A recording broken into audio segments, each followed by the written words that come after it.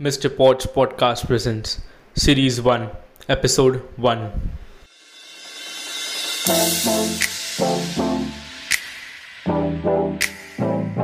31st की रात थी। क्योंकि ये साल की आखिरी रात थी तो सब लोग अपने अपने परिवार और दोस्तों के साथ बाहर घूमने गए थे ये रात सेलिब्रेट करने को। ये रात की हंसती हुई हवा मंद मंद चल रही थी। कुछ लोग इस मौसम का मज़ा उठाने के लिए बाहर टहल रहे थे और कुछ लोग पार्टियां मना रहे थे। एक लड़का अपने दोस्त के साथ पार्टी के कार से जा रहा था और उसने कुछ ज़्यादा ही पी ली थी, इसलिए वो होश में नहीं था। यार आज तो मज़ा आ गया पार्टी में, मुझे तो और पीनी है।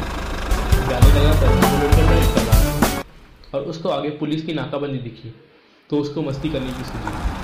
उसने पुलिस की ओर देखते हुए कहा, hey buddy, drink and drive कर रहा हूँ, अरेस्ट नहीं करोगे क्या? अरे यार तो पागल हो गया है क्या? क्यों मौत की मुँह मर रहा है? उसके दोस्त ने कहा, अरे ब्रो, इन लोग कुछ नहीं करते, सिर्फ वार्निंग देके छोड़ देते हैं। तूने आज बहुत ज़्यादा पी ली है इसलिए तू ऐसे बातें कर रहा है? अरे तू टेंशन मत ले भाई, इन लोग देखते हो क्या करते हैं। ये देखकर एक पुलिस ऑफिसर को गुस्सा आया और उस लड़की को ड्रिंक एंड ड्राइव केस में गिरफ्तार कर लिया और उसको पुलिस स्टेशन ले गए। क्या रे, ज़्यादा भी नहीं आ रही है देखो, दीवान ने कहा। अरे सर, क्या आप भी ये सब चीज़ को लेकर बैठ गए? छोड़िए, जाने दीजिए अभी। अच्छा चल ठीक है, तूने पी तो पी, मौसम है, लेकिन गाड़ी क्यों चलाई? ड्रिंक एंड ड्राइव क्यों किया? अरे सर वही बोल रहा हूँ, चलो बाहर मौसम है, कुछ ले दे के छोटा कर दे हिसाब। तू मेरे को खरीदना चाहता है? एक पुलिस ऑफिसर को? रुक, तेरे को अंदर करता हूँ अभी। ऑफिसर को रिश्वत देने के जुर्म में उसको जेल में डाल दिया। और ये है head constable Diwan. Diwan incharge थे उस रात, क्योंकि 31st की रात थी तो उनको रात तक ड्यूटी देनी पड़ी। कांस्टेबल दीवान का 1 महीने पहले ही कश्मीर से मुंबई ट्रांसफ़र हुआ था कुछ कारण से। कांस्टेबल दीवान एक जवान, नीडर और शातिर दिमाग वाले ऑफिसर थे और 2 महीने पहले ही उनकी शादी हुई थी।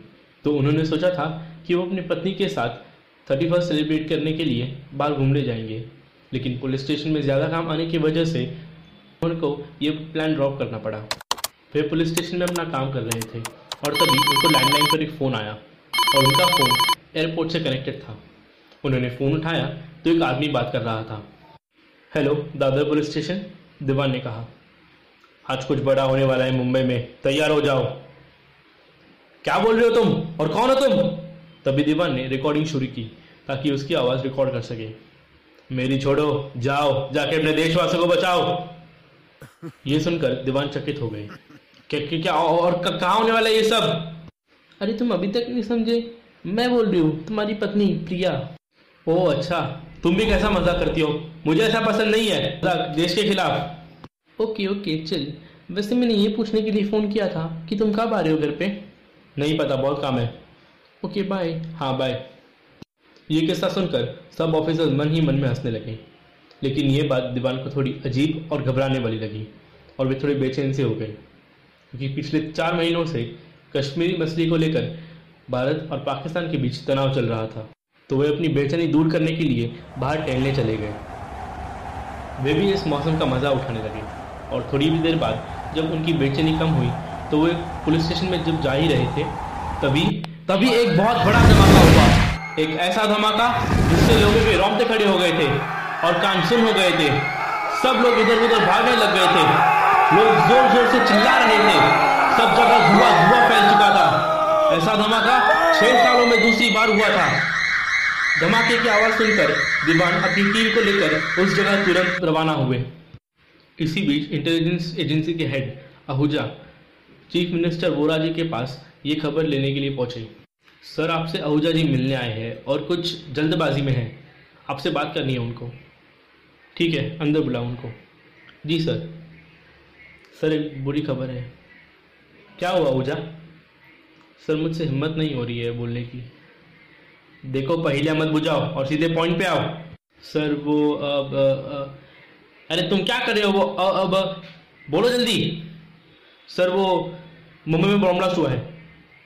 तुम्हारी टीम इतनी लापरवाह कैसे हो सकती है? अब जाओ और जाके फायर ब्रिगेड और बाकी स्पेशल फोर्सेस को जल्दी भेजो वहां पर।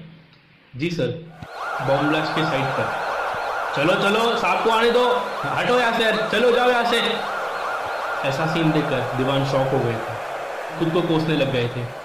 ऑफिसर, हम नहीं बचा पाए अपने देशवासियों को। हाँ सर, लेकिन हम इसमें कुछ नहीं कर सकते। ये न्यूज़ हर एक जगह आग की तरह फैलने लग गई थी और सभी न्यूज़ चैनल में यही दिखा रहा था। मुंबई का हर एक रहवासी डरा हुआ है। 6 सालों में दूसरी बार हुआ है ऐसा। 500 लोग घायल और करीब 200 लोगों की मौत हो चुकी है। क्या ऐसे ही डर डर के जीना पड़ेगा इस देशवासियों को? क्या पाकिस्तान कश्मीर का बदला मुंबई में ले आ रहा है? क्या इसे पाकिस्तान ने किया है? अगर हाँ, तो क्यों शांत बैठी है सरकार? जब मामला थोड़ा ठंडा हुआ तो भी दीवान घर पहुंचे और उनकी पत्नी डरी हुई थी। क्या तुम ठीक हो दीवान? हाँ, मैं ठीक हूँ। ये सब क्या हो रहा है दीवान? मुझे तो बहुत डर लग रहा है। हाँ, मुझे भी बहुत दुख हो रहा है कि हमारे रहते हुए भी ये सब कैसे हो चुका है। इसमें तुम्हारी कोई गलती नहीं है दीवान, ये तो कुदरत का करिश्मा है। क्या तुमने ये सब नहीं किया? क्योंकि तुमने मुझे कॉल करके कहा था मजाक में कि ऐसा ही कुछ होने वाला है और ये सब। तुम क्या पागल हो गए दीवान? तुम मेरे पे शक कर रहे हो, अपनी पत्नी पे, और मैं ऐसा सब कैसे कर सकती हूँ? अरे नहीं, मैं तो मजाक कर रहा था, तुम्हारा दर्द भगाने के लिए। दिव्यांग बहुत थक गए थे, इसलिए वो अपने कमरे में जाकर सो गए।